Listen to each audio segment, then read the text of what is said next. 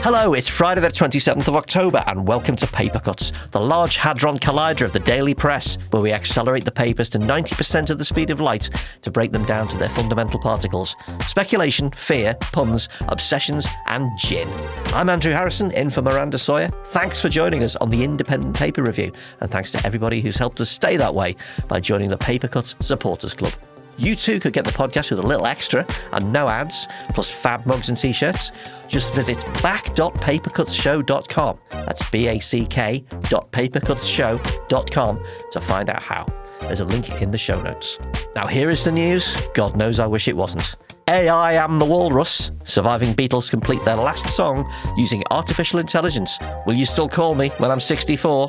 What your phone habits say about your age. And paperback writer. Artist puts 6,000 copies of the Da Vinci Code into a pulping machine and turns them into copies of George Orwell's 1984. Why? Welcome to Paper Cuts. We read the papers so you don't have to.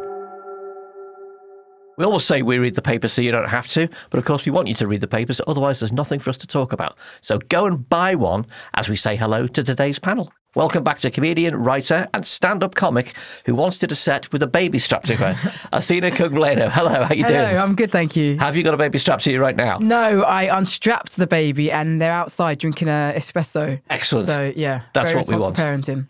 And returning to Paper Cuts, she writes columns for CNN, she's a Huffington Post veteran, and apparently she needs no sleep at all. It's Holly Thomas. Hello, Holly. Hello. I presume you don't have a baby strapped to you? No, I can barely stand up. Okay, fair enough. So what have we got on the front pages today, Holly? So on the front of the Daily Telegraph, we have Putin welcomes Hamas to Moscow. It says West warns of access of terror as Iranian and Hamas officials hold talks with Russian envoy. And then next to that, we've got a massive picture of Duran Duran saying, we've refused to do Glasto. That's the best contrast in the world, isn't it? Putin, Hamas and Duran Duran. Bit of everything. Yes. Guardian, it says Israel stages raid into Gaza as new phase of war begins. Just very bleak all around, very, very sad photo on the front there. And then to the right of that, we've got MP Blunt arrested over rape and drug allegations, which is a reference, of course, to Crispin Blunt. Then on the front of the Times, we have 200 Britons trapped in Gaza plead for help. And Sunak promises to do everything we can as Border Force sends officials to Egypt. Again, just a really heartbreaking photo in the front of a child. And then on the Eye, Tory turmoil as Blunt arrested over rape and drug claims. Tory MP for Reigate is confident investigation will end without charge. This is one of these remarkable stories where it's huge and it's seismic, but people can't say anything about it. Obviously, for legal reasons, you just have to report that it's happened and nothing further can be said. Athena, what have you got? So we've got The Mirror, who leads. The Mirror leads with the headline "Save Them."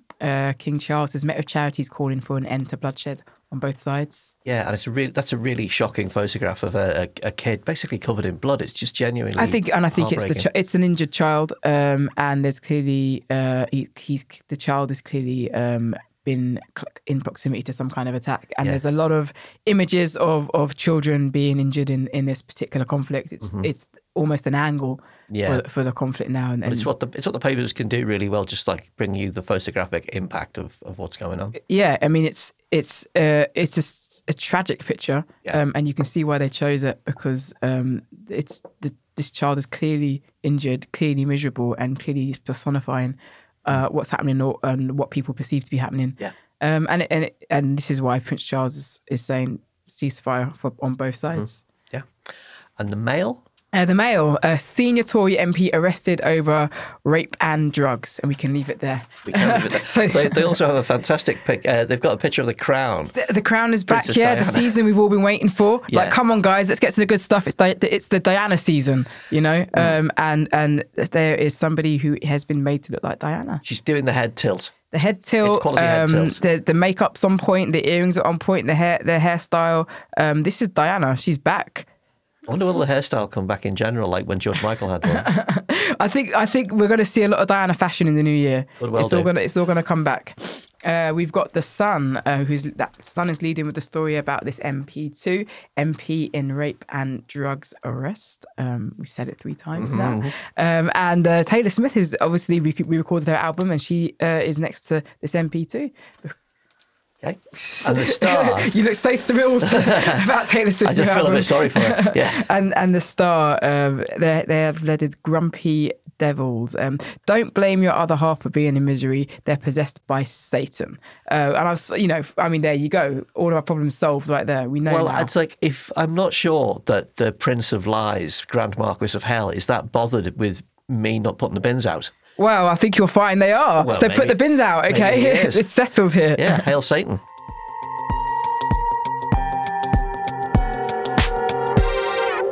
Now, the papers seem absolutely terrified of AI, possibly because it's going to put all the journalists out of jobs.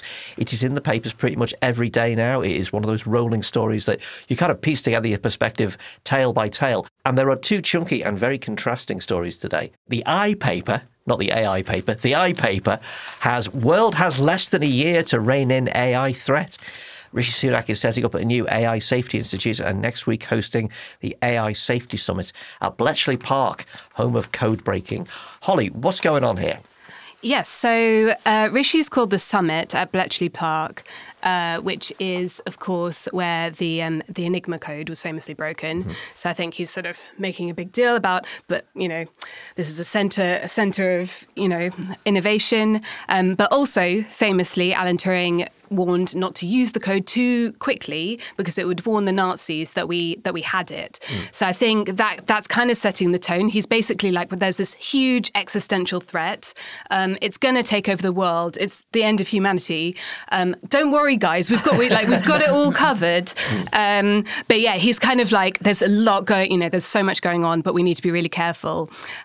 Quite thin on the detail as how he's going to actually sort it out. Yeah, he's got his dire warning, which I think we've got highlighted down there, is pretty kind of apocalyptic. Yeah, he says, get this wrong, and AI could make it easier to build chemical or biological weapons. Terrorist groups could use AI to spread fear and destruction on an even greater scale. And yet later in the same speech, he's going to say, this is not something that people need to be losing sleep over. So don't terrify us and say, but it's fine, it's going to be okay. That's, Yeah, I mean, it looks quite a lot like a bit of a legacy bid for him. Not too many sort of practical things. Perhaps he's sort of aware that the opportunity is not going to be there for him to implement any real policy before too long. But yeah, he basically wants to make the point that Britain is the place where we're going to sort this out. The EU and America might have something to say about that. Well, this is the question, is it? Because how can we possibly, on our own, sort out an issue that is, where China is making the running, where independent American corporations, where the regulation is extremely light touch? What are we supposed to do? Well, exactly. We obviously need to be involved, but the idea that we can spearhead it is pretty laughable. Loads of the tech is already in the hands of these for-profit organizations, and there's a big debate about should we open source AI, because then it's kind of everyone has access. It's fair for smaller companies, fewer hoops to jump. Equally, though, if we do that, then terrorist groups will have it too. But that's something we just can't do it without America on board, China on board, and obviously also the EU. And a lot of global leaders aren't showing up to Rishi's summit. Biden's sending Kamala. I don't think Macron's going. So yeah, it's a bit ambitious, to say the least. Athena, are you worried that AI is going to put all the comedians out of jobs? No, I'm worried that very attractive people with green screens in their houses and, filming themselves on social media are going to put us out of jobs. Right. You know what I mean? It's the influencers, it's the online content creators, who are putting us out of jobs. I'm not worried about AI. And I'm not worried about Rishi Sunak doing anything about it. These people can't remember their PIN numbers to get out WhatsApp messages. Yeah. So what are they going to do about AI? When we got an app that could listen to a song and tell us what that song is called, we weren't afraid. Okay, that's AI. AI is making our design easier. People are afraid of AI mostly because it's going to remove a lot of white collar work. As we know, terrorists don't need AI to cause terror. They can get into a van. So this is really about Rishi Sunak running out of things. You can't build trains. You can't build schools. Yeah. What can I do? I can stop AI from doing what? Making our lives easier. Thanks, Rishi. Appreciate it. But this is also the guy who tried to fill up an electric car with petrol. We'd probably be better off with an AI prime minister, if I'm really honest. Well, I mean, he sort of strike that note sometimes, doesn't he? With Maybe he is AI. Maybe it's a distraction technique. Like, hey guys, I hate AI. It's rubbish. It's like an amazing CBBC show. The Prime Minister is an AI, and only 2 kids in one school know about it. Demon headmaster. Yeah, and your mission is to unplug the Prime Minister. But it's not all bad on the AI front, because there's a story across all the papers that Paul McCartney and Ringo Starr have used AI to complete one final Beatles song from a bit of John Lennon vocals that they had from the last time they worked together in 1995. They couldn't quite get John's vocals right. They couldn't extract it from the mono demo that they had. Athena, the Mirror has this story. Yeah, the Mirror has this story. So if you remember music technology in 1995, it peaked at basically your Discman not jumping. Yes. So that was as good as music technology got. So they obviously couldn't, it was never going to do justice to John Lennon's vocals. The Beatles have decided that now is the time to use technology to record their final single, their next single. Who knows? It's called Now and Then, and it's got all 4 vocalists. It's got George Harrison on guitar as well. I think if you can do this is good, but Jimi Hendrix would be nice. Do you know what I mean? Amy Winehouse would be nice. Like, haven't the Beatles got quite a lot of songs? We've got a lot to choose from, haven't we? Yeah, I suppose it's from a different era, though, isn't it? I mean, the Beatles stuff is, we are now at the level of almost turning John Lennon's answer phone messages into Beatles songs. And with people like Amy Winehouse, lots of it was kind of recorded and preserved at a high level. And you can actually, it doesn't take much work to get it out. With this, it's like John Lennon going, maybe eggs and a pint of milk. Don't forget some bread. Don't forget to pick up Sean from school. I can't take your call right now. Bring back the novelty voicemail message. I think this is almost like something they're doing for them. And I guess there are a lot of Beatles fans, which is great. But I feel like if we want to bring people back, like Amy Winehouse only had 2 albums, right? Jimi Hendrix, how many albums? He was just 1. He was way before his time. Or even Bob Marley, bring someone else back. Well, the question is, it's like, how much Beatles or how much Bob Marley or how much Jimi Hendrix does it have to have in it for it to be a legit piece of their music? I mean, is it down? If it's down to a little bit of Ringo hi-hats, is it still a Beatles song? This is homeopathic Beatles. So this is basically a tribute band, isn't it? It's an AI tribute band and to themselves. And if I was a tribute act, I'd be very, very afraid. And these are the people that Rishi Sunak needs to protect from AI technology. The tribute act, okay? So because otherwise, if you happen to look like John Lennon right now and you happen to sound like him and you make your living out of those 2 accidental tributes, you're in trouble. So it's bad news for the bootleg Beatles. Very bad news. Okay. Holly, apparently the song's not very good. Well, conflicting reports, it's fair to say. So, in 1997, Paul McCartney told Q magazine that it had been shelved because George Harrison didn't like it. And he said, it didn't have a very good title. It needed some reworking. Lovely verse, had John singing it. But, George wasn't into it. And the Beatles is, after all, a democracy. So they canned it for a bit. He later clarified to The New Yorker that Harrison had called Lennon's demo fucking rubbish. Who's to say? We'll be the judge, I suppose, when it comes out. I'm just imagining a kind of institute, like Get Back, put a big row. It's fucking rubbish.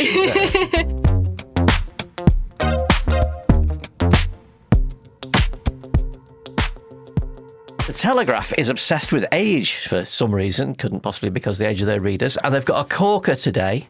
Still calling people, the way you use your phone reveals your age. New Ofcom stats suggest we're using messaging instead of calling. Athena, this is actually quite a good format, isn't it? They've taken the idea of how people use telecommunications at different ages, and they've interviewed somebody from each of the decades in your 20s, in your 30s, in your 40s, in your 50s.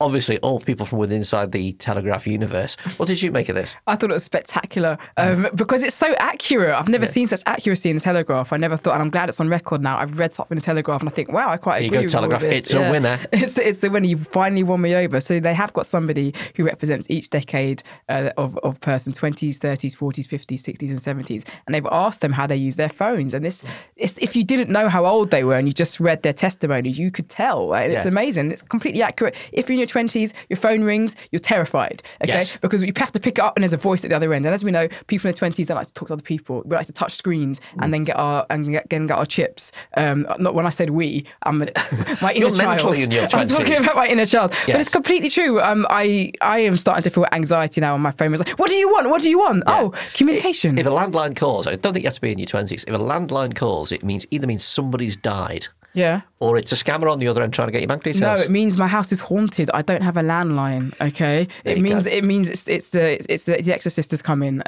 In your 30s, it's kind of like, oh, I will text, but really, I will call, but really, I prefer WhatsApp or maybe a little voice note, but absolutely no SMS. Right. Okay, no SMS. Anyone who's sending an SMS is like, you might as well get 2 yogurts and a bit of string and throw that at me. Why is that? Who killed texting? I thought I was all hip with my Apple iMessages. I bet you still use semicolon bracket as opposed to an actual emoji. I do, yeah. Yeah, I mean, that means you might belong into the further decades as we go 90s, along. I'll move along to people in their 40s who there's a little more talking. There's a little more talking, but not a lot. But the people in their 40s hate voice notes, okay? People in their 30s, we hate them, but we see them as practical. People in their 40s, if you send them a voice note, you might as well be sending them a bit of poo in an envelope and sticking it for their front door. I feel like that. Honestly, and I'm in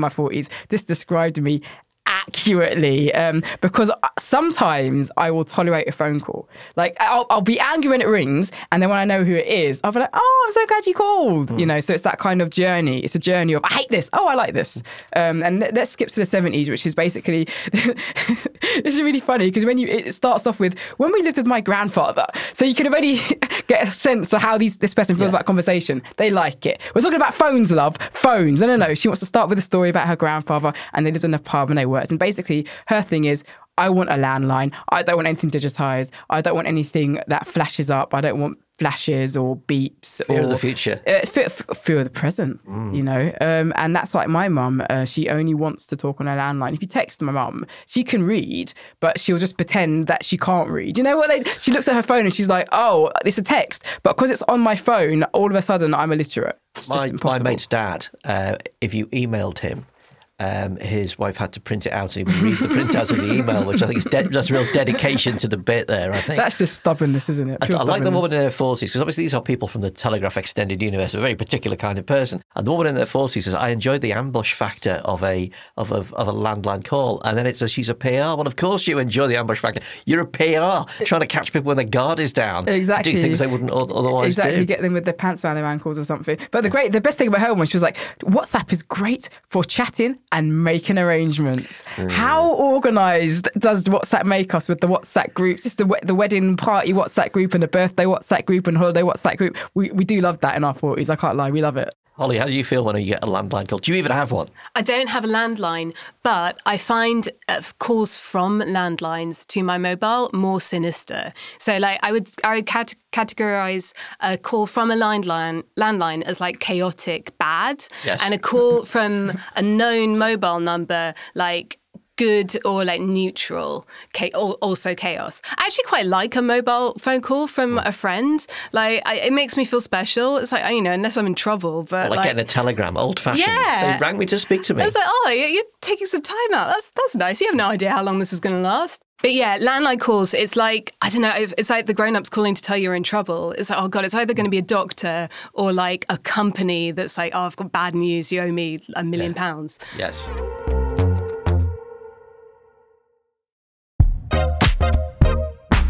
Now, to the business end of the newspapers, the merciless discipline that sorts out the real newsroom warriors from the part-timers, the bit that everybody remembers, the headlines. We at Papercuts consider ourselves headline connoisseurs, and we're always on the lookout for one that can match the head on the New York Times' story a while ago about the feeding habits of eels. When an eel climbs a ramp to eat squid from a clamp, that's a moray. I thought that was almost a work of art, like a haiku. It's Friday, which means Fix the Headline Day. We found a story with a substandard headline, and if you can send us a better one on Twitter or Threads, we're still not saying X, then you could win the coveted Papercuts t-shirt as modelled today by me. This week we have a story from The Star, which really has to be seen to be believed. The summary is, a child's teapot has a rather phallic-looking spout and is in flesh-coloured plastic. The headline, Tee-hee pot, which is a complete waste of an opportunity. This woman's gone mad that she's got what she thinks is a kind of penis-based child's tea set. There's got to be a better headline out there. You must be able to do it. So send us your fixes on social media and you could be the next winner of Fix the Headline. Meanwhile, in the actual papers themselves, what gems have we spotted today? Holly, what have we got? Right, so in the Daily Star, we've got a noble effort to make a quite boring story sound a bit more exciting. So basically, passengers are facing a rise in plane fares, and this is coming not very long after like a massive IT meltdown in the summer in which apparently loads of flights were cancelled. I wouldn't know, I don't go on summer holidays. But so basically, passengers have been hit with fare hikes, and the headline is Con Air. I'm quite impressed by that. That's a good use of character counts. Yeah, I mean, it's brief, I'll give it that, but I feel like Con Air gets used a lot. It does, I suppose it does. And you have another from the Star as well? Okay, this is actually a lot more fun. Like for the actual story, this is the one. Okay, so the sedate world of bools is being taken over by boozed up brawlers. Is that how you say bools? Yeah, I think it is bools. I feel like these are they're all on their landlines, these people, all of the time, right? So basically, outraged French lovers of the game have claim it's been gangrened by drunkenness and violence. It's been what? Gangrened? Gangrened. So it's getting mouldy off of violence or something. I do not understand that. Yeah, the flesh. Ugh. Anyway, so yeah, umpires in one region have threatened to boycott qualifying for the national championships. Who knew there were national championships? It's in France. Yeah, I mean, incredible. So yeah, an amazing picture caption. It's like a guy's bum and he's holding some balls by it, and it says, "Fear, game is full of passion." Ooh, exciting. And the headline is? The headline is "Petanked up." That's pretty good. Yeah. It's the idea that petanque itself is pun-worthy. Possibly the only time petanque has ever appeared in the Star. Yeah, or gangrened. Oh, gangrened, I really, really don't understand. Athena, we've just heard about the Star, and you've got the other big dogs of the headline getting the Sun. I've got three in the Sun. First of all, half-baked Greg bosses have been rude for opening a shop for just 90 minutes. That's not long enough. What has the Sun got to say about it? Greg's 90-minute steak break. Steak break, very good. Steak break, you get it. But there's also another one in the picture caption, flaky opening times. Oh. Yeah, we like that. That's nice. But it is important. If a Greg's closes early, it should make the news. It certainly should, yes. It absolutely should. Page 26, what have we got here? Now, what have we...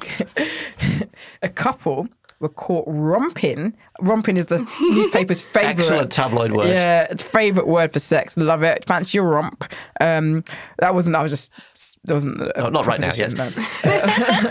A couple were caught romping next to a busy supermarket in front of shocked families, and they should be shocked. Unexpected Eiffel in the bagging area. That's pretty good. Full of it. Eiffel, bagging area. Are we talking about the bagging area or the bagging area? Do you know what I mean? I'm surprised they didn't go with Unexpected Eiffel in the bunking area, or the shagging area, but then family newspaper. It's great. It's fantastic. I really enjoyed that, especially because shopping supermarket self-checkouts are quite hack, so they found a way to make that quite fantastic. And this is a good one. Obviously, we all know Rachel Reeves has written a book, and she wrote the book by going on the internet and copying it and pasting it onto a Word document and sending that document to her publisher. It's not alleged, it's there, you can see it. Their headline, Rachel Thieves. Oh dear. Rachel Reeves. I've got a horrible feeling Thieves. this one's going to dog her for a long time. Well, the thing it's a book about women in economics. She is touted as a new chancellor. It's a big own goal, isn't it? Finally, what about the features, the advice columns, the think pieces, the hot takes, the cold revenge, all the bits in the middle? What's stopping the news from crashing into the football results today? Holly, the Times has a story of the artist David Shrigley pulping a load of copies of the Da Vinci Code and turning the resultant wood pulp paper into copies of George Orwell's 1984. There's going to be 1,200 copies of the new 1984, and each one's going to cost 495 quid. What is going on here, and why is it happening? I don't know. I mean, that's a big markup from Oxfam prices, isn't it? Apparently, the whole point is that, our books get massively popular for a while, and then, it all dies out, and then there's loads of copies. But I mean, yeah, I feel like it would be more interesting if he'd done something different with each book. He could have done a bit of origami. He could have made a mural or something. It's just a bit lazy. And apparently, he says it's not literary criticism, but the Da Vinci Code isn't his cup of tea. And again, it would genuinely be more fun if he just had a vendetta against the Da Vinci Code. Yeah. It's a bit makes you think. But Well, it's apparently his reaction to the fact that there are so many copies of the Da Vinci Code knocking about that charity shops won't accept them anymore.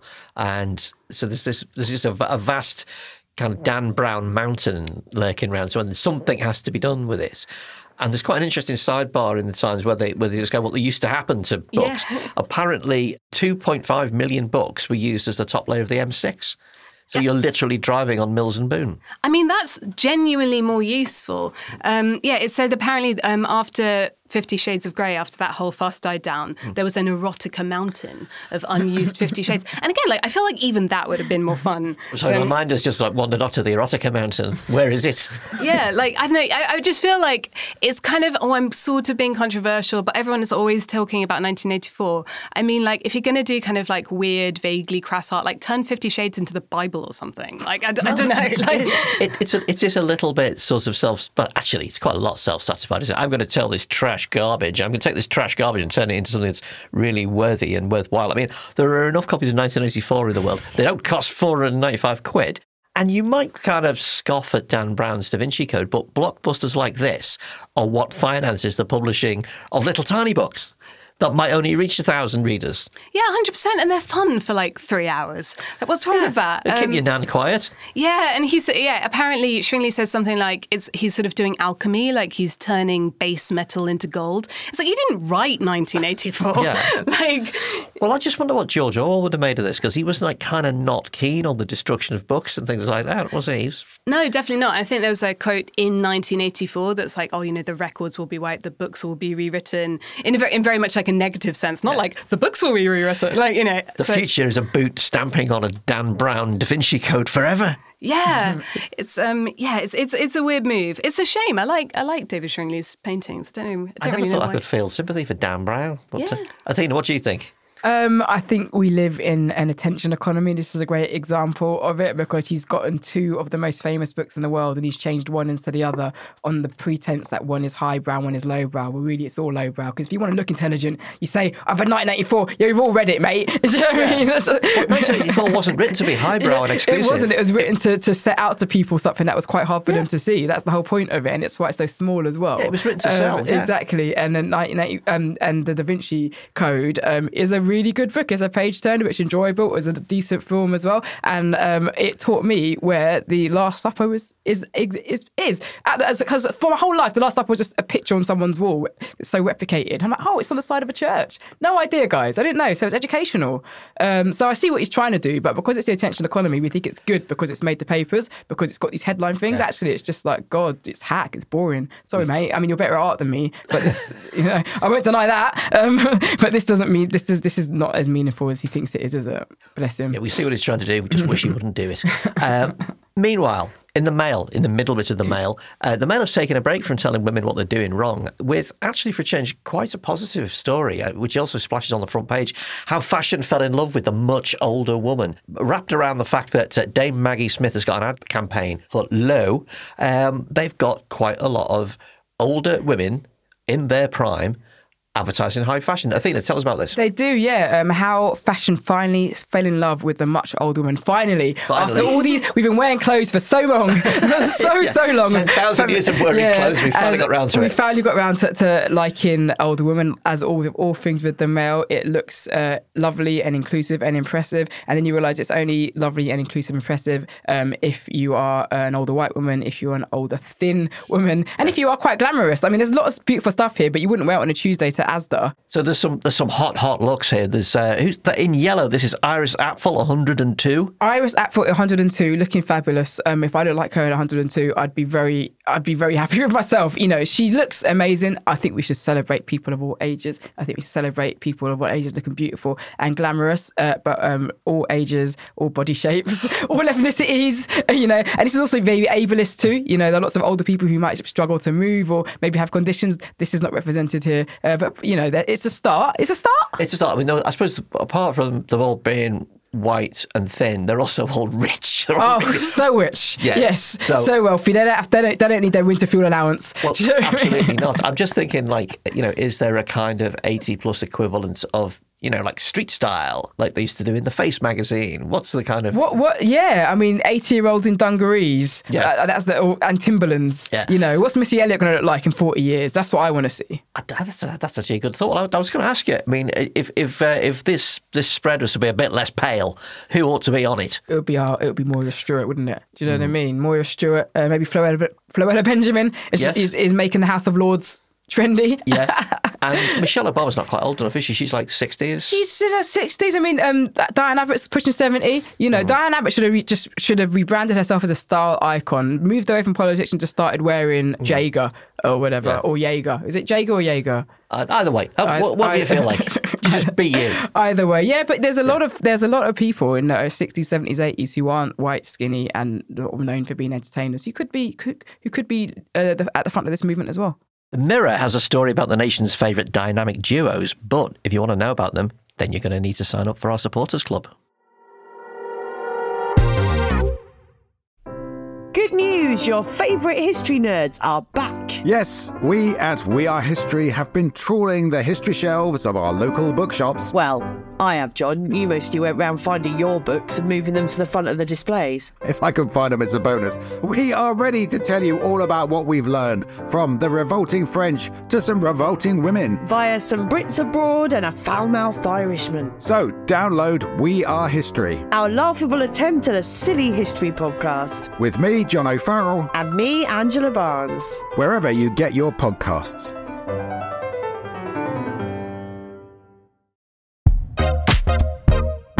And that's the end of today's Paper Cuts. Thank you to Athena Kubleno for joining us. Thank you for having me. You're welcome. And thanks to Holly Thomas, who's been awake for 48 hours straight and is now hallucinating her own front pages. Thank you, Holly. Thank you. Go and take a sleeping pill. Listeners, remember, it's your generosity that keeps Paper Cuts running and proudly independent. So please think about chipping in a little to keep us going and free from the interfering hand of the man. By the way, if you are listening, the man, we are open to any and all offers. To everybody else, you can get the show ad-free for as little as £3 a month. And if you support us a little bit more, you'll get extended episodes with extra stuff, plus snazzy Paper Cuts mugs and t-shirts. Follow the show notes to back.papercutsshow.com to find out more.